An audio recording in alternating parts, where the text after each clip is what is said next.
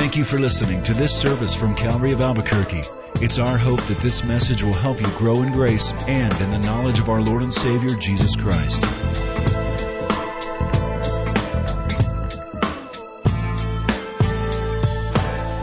Our Heavenly Father, how we love Thy law. It is our meditation all the day. You have given us a hunger for it. We name children after names in the Bible. We quote Bible verses to one another. We form business plans based on it and relationships. Thank you for such clear guidance. Part of our worship tonight, Lord, is an attentive mind and a focused heart. And so as we give you that, as we minimize all distractions and focus on what the Holy Spirit might be saying to us, we pray that we would grow in this area.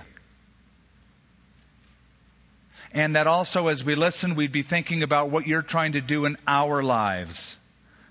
It is a temptation always to think about somebody else who needs this, and certainly there are, but what are you saying to us? In Jesus' name, amen. Well, there was a man who went to tour a mental institution. He was a little bit surprised when he went by one of the cells that was padded, and there was a gentleman in there calling out a woman's name. Linda, Linda, Linda, he was saying. How could you, how could you, how could you? Beating his head against the padded wall. This disturbed the visitor, and he asked his guide, who's that? He said, well, that's a guy who dated a gal named Linda. They were engaged to be married. She dumped him. It was too much, and he went nuts, and here he is. So they kept walking through the hall, and in the very next cell, there was another man calling out the same name. Linda, Linda, why did this happen? Why did this happen? He goes, now who's that? The guide said, that's the man who married Linda. Wouldn't you love to have met Linda? What's all that about? It's the myth of the greener grass, folks. Grass is always greener somewhere else. Whatever happiness is, wherever happiness is, it's not where I am presently. And for me to attain happiness, I have to have something else, some more stuff. I need another job or another spouse or more status, whatever it might be. In 2 Timothy chapter 3, I'm going to read a short verse.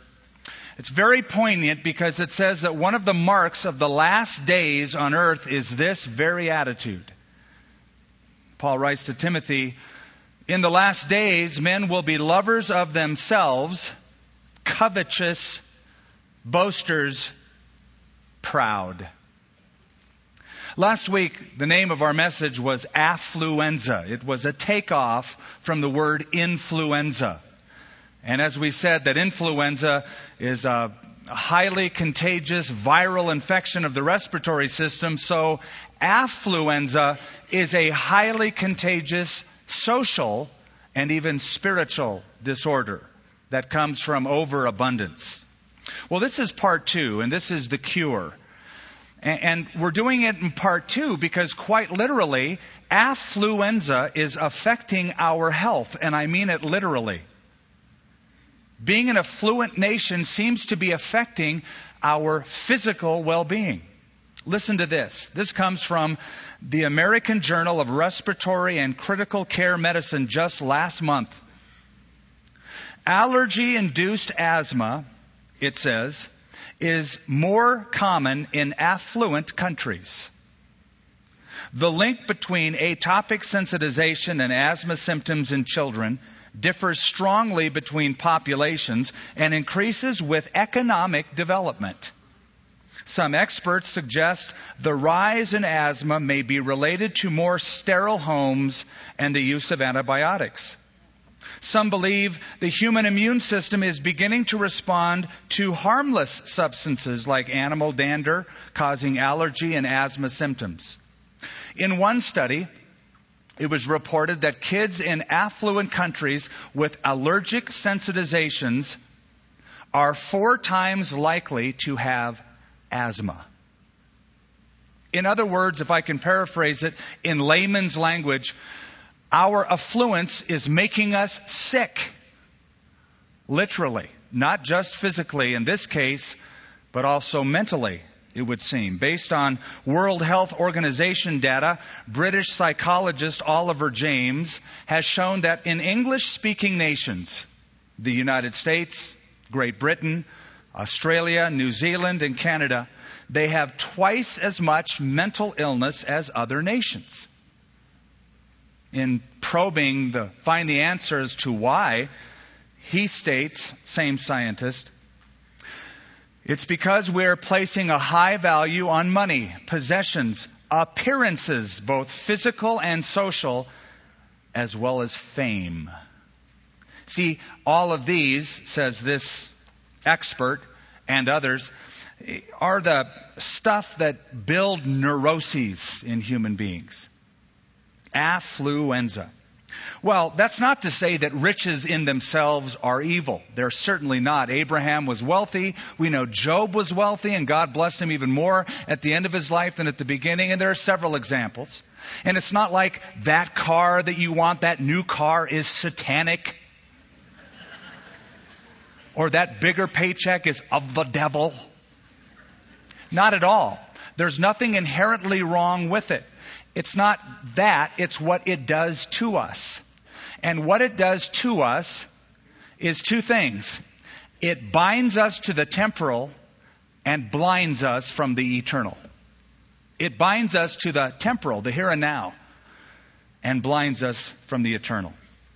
Last time we were together, we looked at affluenza, and we noted two things. Its cause, which was covetousness, and we defined that. And then its curse. And what we said is that it reveals a discontentment with God's provision.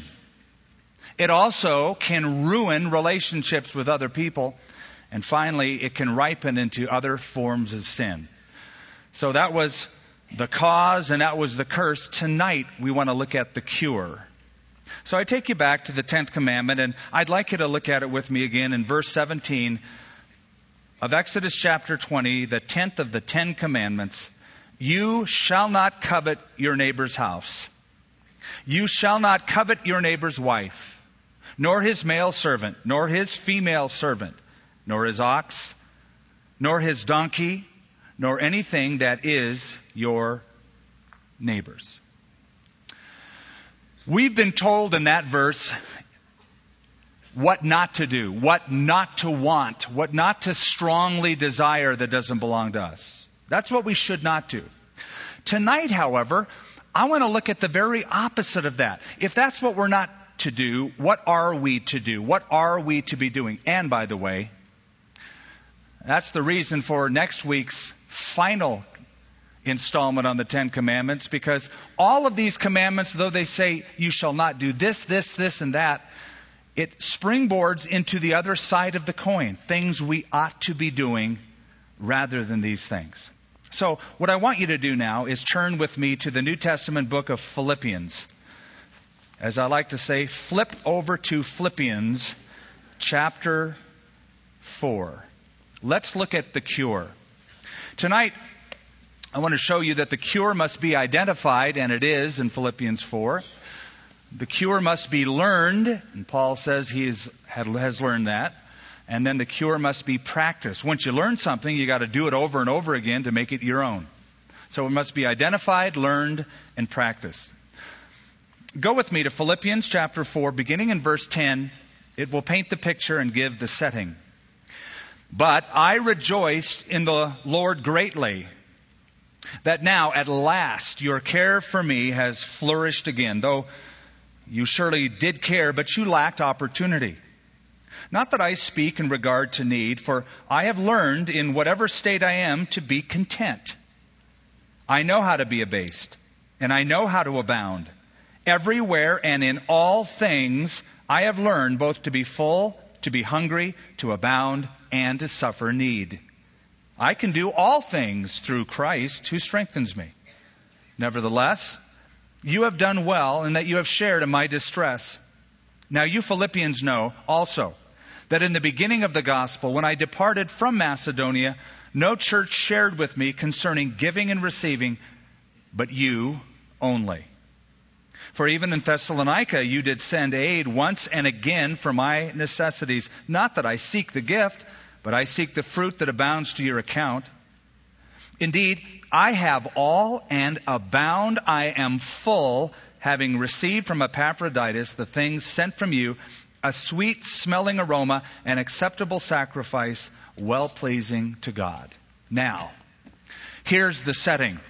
This church at Philippi had been previously financially supporting Paul as a missionary while he was in Macedonia and when he left. There was a period of time where Paul heard nothing at all from them. And then one day, a guy named Epaphroditus, and we just read about him, came with more financial help for Paul at a very difficult time. Now, Paul says that he's not complaining about that lag, not at all. He's saying, my joy is in the Lord, not in the offering. And the key word I want to draw your attention to is in verse 11. Here's the cure. Content. It's contentedness. That is the cure that Paul brings and identifies to our attention. Contentment. Now I want to tell you what it means. Contentment literally means containment. Containment. Let me give you the Greek word, autarkes. Autarkes. A fascinating word. Here's why. It means self-sufficient. It means satisfied. But maybe the best translation is it means contained. Contained. It's actually a word that the ancient Greek pagan Stoics, have you ever heard of the Stoics? It was a form of philosophy founded by a philosopher named Zeno. And the Stoics believed the ultimate aim in life is to be free from needing anything. They called it, their central goal, apathos. We get the term apathy from it. Apathos, without deep emotion, without needing anything. In other words, I'm going to take whatever life gives me and I'm going to learn to accept it. That was their highest goal. Paul uses this word not as a pagan Greek would, but as a Christian would, saying, whatever God prescribes for me in my life, that's going to be enough by His sovereign will. So the cure for affluenza is in one word, contentedness, which means you live a contained life. You learn to take whatever's in your container that God has put in your container and go, that's enough. Whatever's in my container. Now, we do this with animals. We put them in containers. We put fish in an aquarium. Now, I don't know if one fish turns to the other fish and says, let's get out of here. I know there's an ocean out there somewhere, and I do not want this 1x2 box. Do you? No, I don't know if they do that. Probably not. They learn to adapt in their container. Same with dogs. They have a yard. Now, I have a dog, and he loves to find out what's outside of his container. And if he can see through the fence, which he up to this week has been able to, he's very mad at what he doesn't have in the container. It's out there. And he'll bark and bark. So we put up this coyote fence so he can't see. It's amazing how it's cured his barking. He now has to live with what he sees in his little container. So contentment means containment. I live in the container God has given me, and what He has put in it is enough. Now, here's the rub. You live in a culture that is spending billions of dollars to make you look outside of the fence. The advertising world, market research, is working overtime with one goal: to make you discontented. You've got to have more stuff. That's what the commercials are all about. Their ultimate goal is to impair your self-control to get you to covet, so you go, I got to have that. Several years ago in Panama, an American company had a real problem. They were hiring local people, but they couldn't keep people working for them. People would work a while, then they'd quit. And this was happening so often. And here's why they discovered. Because Panama had been a barter society economically. They trade stuff. The American company was paying cash for their wages. Well, in 1 week's time, the average Panamanian worker had more cash in hand than he had seen in a lifetime. He was satisfied and he quit. So they couldn't keep workers. So what was the solution? True story. They got each of their workers a Sears catalog. Nobody quit. They all suddenly wanted all of the things they never knew existed that were in this catalog. Previously undreamed of stuff. And they kept their jobs. Several years ago, I told you of a cat that I had, and this cat was 25 pounds. Maybe more.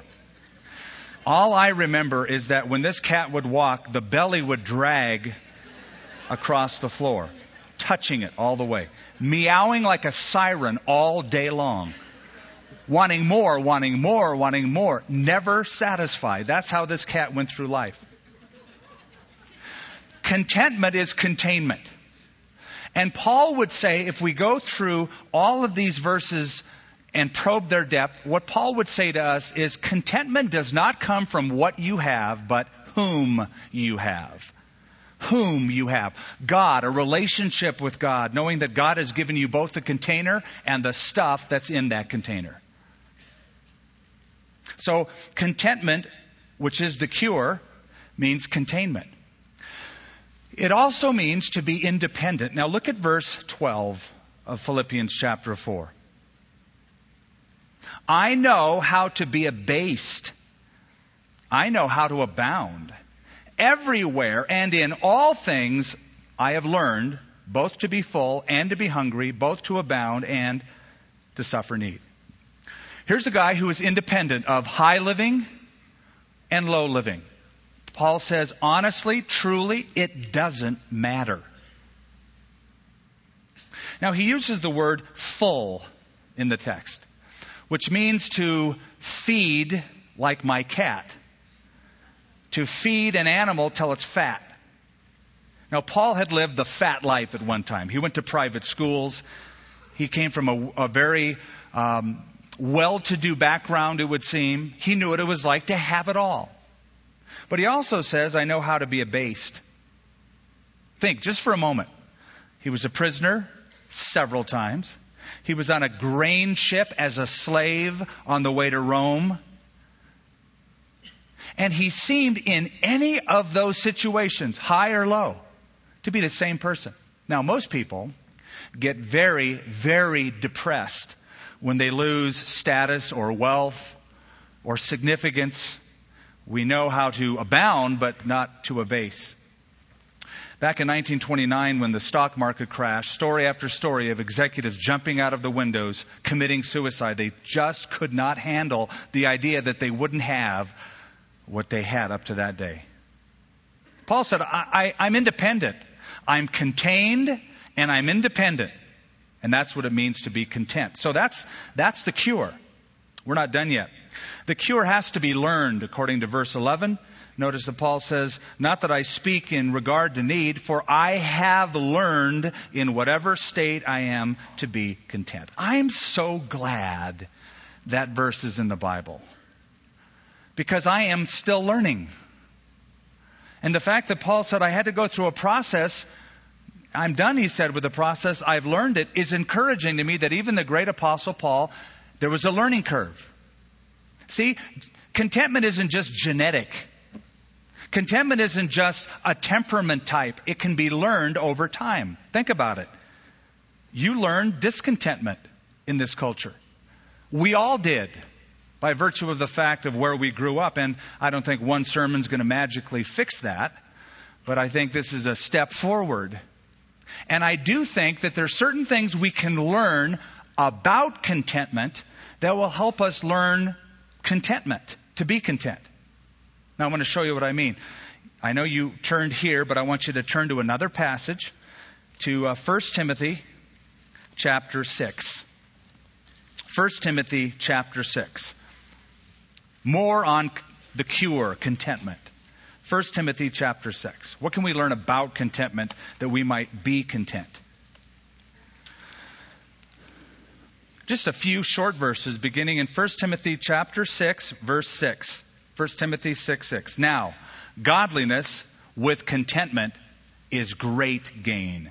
For we brought nothing into this world, and it's certain we can carry nothing out. And having food and clothing, with these we shall be content. But those who desire to be rich fall into temptation and a snare, and into many foolish and harmful lusts, which drown men in destruction and perdition. For the love of money is a root of all kinds of evil, for which some have strayed from the faith in their greediness, and have pierced themselves through with many sorrows. What can we learn in just those few verses about contentment? Number one, contentment is related to godliness. And if you're taking notes, write that down. Contentment is related to godliness. He says, godliness with contentment is great gain. You see, the problem with being content or discontent truly is not outward. It's truly an inward problem. And Jesus said this, if you seek first the kingdom of God and His righteousness, all the stuff that you need, all these things will be added unto you. So I'd put it this way. Your contentment in life is directly proportional to your seeking first the kingdom of God, i.e., godliness. The godlier you become, the more content you will become. I've seen it over and over again in life after life after life. Godliness and contentment go hand in hand. Which means you're going to have to actively battle stuff. I was on television today and I noticed a couple of commercials that were just so crazy and outlandish of how you will be a fulfilled individual if you buy that beer. Or if you buy that product. And maybe it's time you and your family, when you see these commercials, put it on pause and collectively look at the TV and out loud say, that's a lie. Reprogram yourself. Don't let them program you like you need that. Tell it, that's a lie. So contentment is related to godliness. The second thing we learn here about contentment is that contentment is rooted in eternity. Look at what Paul says. For we brought nothing into this world, and it's certain that we carry nothing out. Contentment is rooted not here, but in eternity. Jesus said, lay up for yourselves treasures in heaven. It's interesting. Egyptians are known for putting their treasures in the caskets of their kings. The idea was we have to give them stuff so their afterlife will be comfortable, as if you really could take it with you.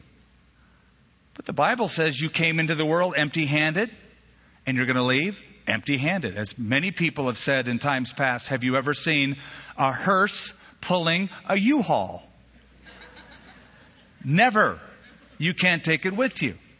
You see, when I go to the airport, I'm not worried that I can't decorate the bathroom. You know what I mean by that? I'm there for 30 minutes, an hour. I don't think, I got to just spend some time fixing that up. I don't like the colors. I'm going somewhere else. It's very transitory. And so it is with this life. It's very transient. It can't be rooted here. It has to be rooted elsewhere. So, contentment is related to godliness. Contentment is rooted in eternity. Here's a third. Contentment rejoices in essentials. It rejoices in essentials. Paul writes, having food and clothing, with these we will be content.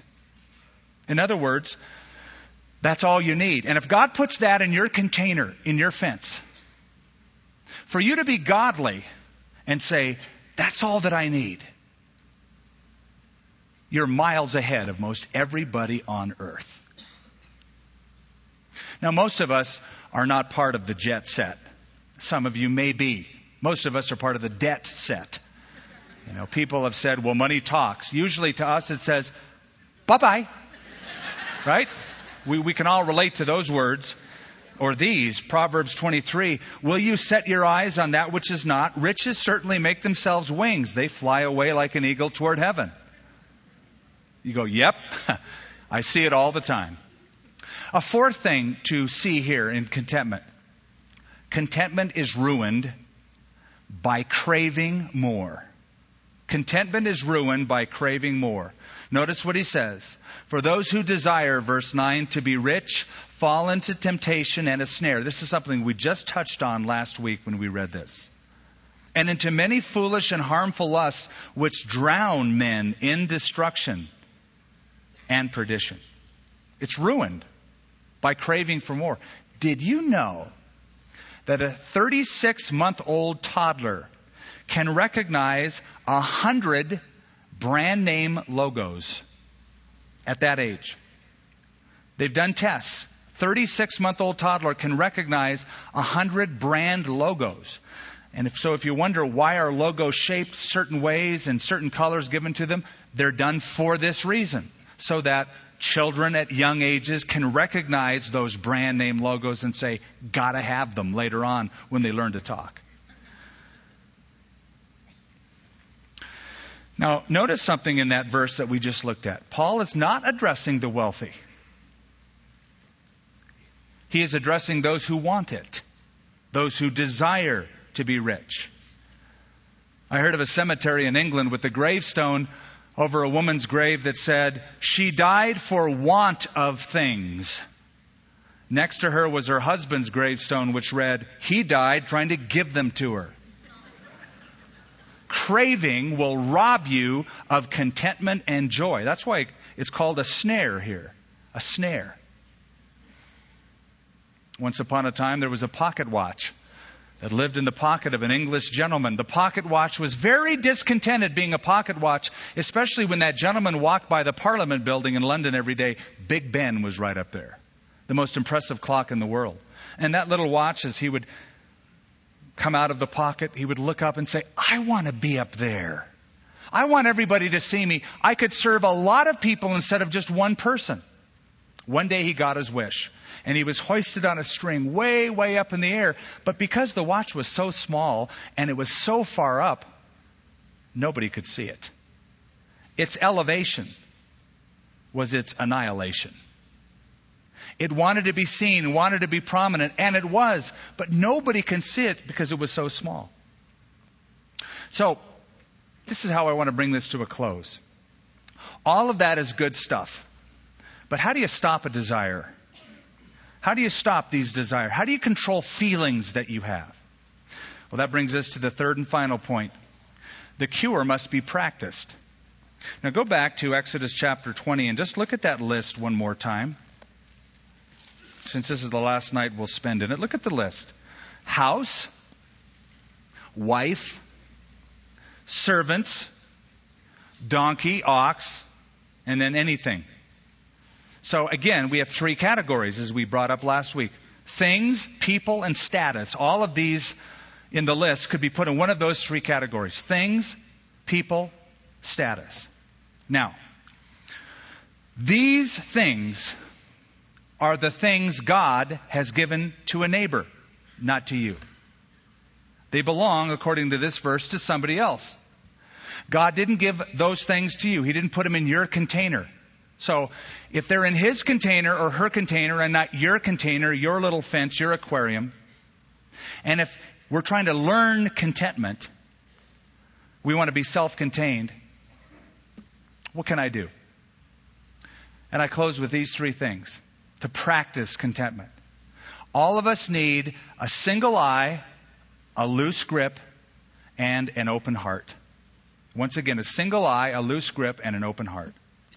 And I want to go one by one before we close. A single eye. This is what it means. As you go through this life, as you hear the commercials, as people have more stuff or less stuff, you remember, just an airport. Don't worry about decorating the bathroom. Worry about where you're going. Single eye. I'm going to heaven, eternity. Have you ever heard people say, "Oh, you're so heavenly minded, you're no earthly good"? That's nuts. The best way to be earthly good and not tied to the earth is to be heavenly minded. As Paul said, he put it this way, Colossians 3, if you were raised with Christ, seek those things which are above, where Christ is, sitting at the right hand of God. Set your mind on things above, not on things of the earth. So yeah, I know we're walking in this world. Our feet are firmly set on terra firma, the earth. We have responsibilities. We all need homes and cars, etc., etc. But it's passing, and that influences how we interact with those things. And our real focus is on our future home. It needs to be. Paul said our citizenship is in heaven. You know, you can always tell a citizen of a country because that citizen likes to tell you about his country and can't wait to go back to his country. You can tell the difference between a citizen and a tourist, right? Well, you know what? You can also tell a spiritual tourist. You know what a spiritual tourist is? So tied to the earth, they're not really that excited about Jesus coming back at any moment. He didn't need to come back for a long time, truth be told, because they're so rooted here. We all need a single eye. That's how we practice it. That's where I'm going. That's what I'm focused on. That's how I make my decisions. Second, a loose grip. A loose grip. You see, what did Paul say? You enter the world empty. How did you come into the world? With two hands. Was anything in them? Was a BMW key in one hand? No, you came in empty-handed. Your hands may have been open, hand may have been little fists like babies do, but there was nothing inside. And that's how we're going to leave. Job noted that. He said, naked I came from my mother's womb, and naked I shall return. So there's two ways to live your life. There's two ways to hold something. Grab it, hands closed, or hands open with an open hand. My dad used to love to tell the story about his pet raccoon. Yeah, he had one growing up.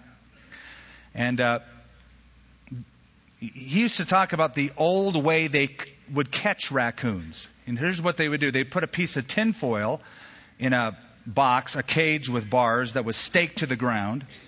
And it was big enough for the raccoon to put its little paw through, and it would grab the shiny tinfoil because it was attracted to the glitter, the gleam, the shine. And now, grabbing that little piece of tinfoil, it changed the shape of its hand so he couldn't remove his arm from the cage. And here's the weird thing. It would seem the raccoon would never let go. You could approach it, you could threaten it, you could capture it, and the raccoon would rather like lose its freedom and its life than let go of that piece of shiny tinfoil. So it's better to live like this than like this. Single eye, loose grip, and as you find yourself relaxing your grip and your hands are now open, make sure that they're raised a lot toward heaven. And you're thanking God for what's in your cage, in your container. In fact, walk around your container when you get home.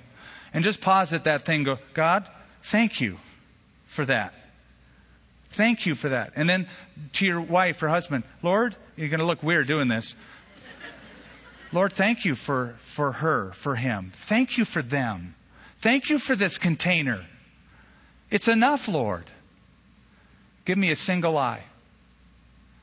Give me an open hand.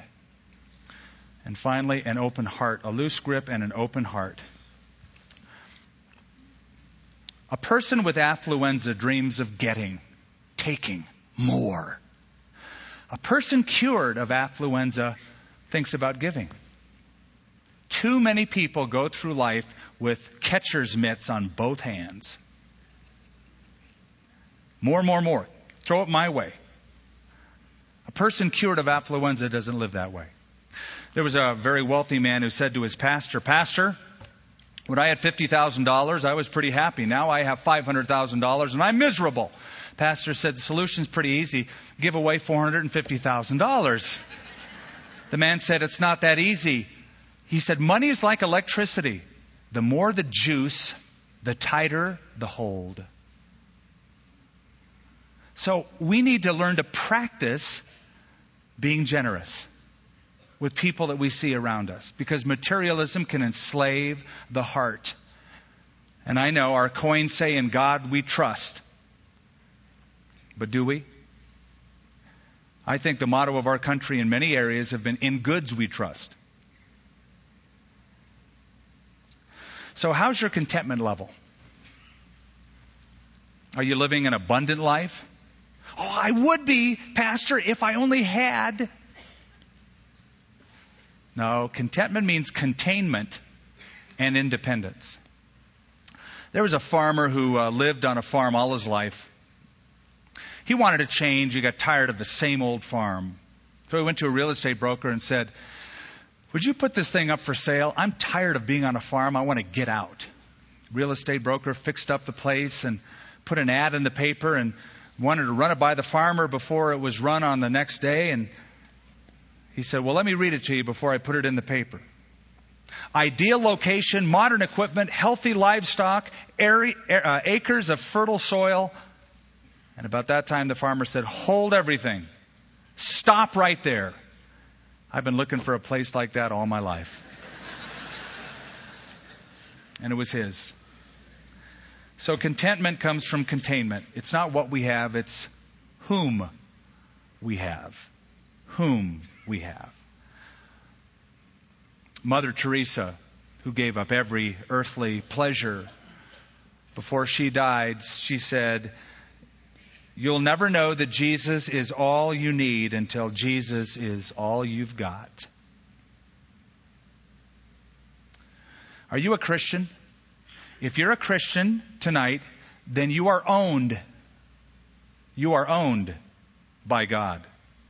When you became a Christian, you gave Him the pink slip, the owner's certificate to your life. Here, God, I'm yours. You bought me with a price. It's not what I own. You own me. And because God owns you, He's promised to provide everything you need. You don't have to worry. He'll give you the container and He'll put stuff in the container and you'll make it through. Don't look through the fence to the other guys, other gals' containers. If you're not a Christian tonight, understand this. God created you with a longing. If you're wondering, why do I feel the way I feel? I'm not satisfied in my life. It's because God created every person with a longing, and none of us will ever be satisfied or tranquil until we give our lives to Him. That's the truth, baby Ruth. That's the truth. God longs to have a relationship with you. And as you have a relationship with Him and seek first His kingdom, that godliness with contentment is great gain. You'll be a contented person. Let's pray. Lord, we have a lot to learn. We recognize that. And you have a lot to say. And you have a lot of patience with us. And we have failed in every one of these commandments time and time again. And you're always there. You're always there to extend a hand of forgiveness. It's a nail-pierced hand that says, I died for your sin. I love you the way you are. But I want to make you different than the way you are. So, Lord, all of us need those changes. All of us need to learn contentment. And I pray, Father, that as our lives are related to godliness, rooted in eternity, rejoicing in the essentials, I pray they would not be ruined by craving more. Lord, I pray we'd be able to look around our container, our aquarium, whatever it is, and just say, I know the Lord. He's providing for my life. And live carefree, tranquil, contented lives. Lord, I also want to pray for those who are searching for purpose, meaning, depth. They just want change in their life. And they've been invited by a friend or a relative, a neighbor. They've come. And quite honestly, they want more out of their lives. They want to experience more. I believe they've thought lately, there's got to be more to life than what I have been presently experiencing. What is it I'm missing? And you brought them here, Lord, not by accident, but because you have an appointment.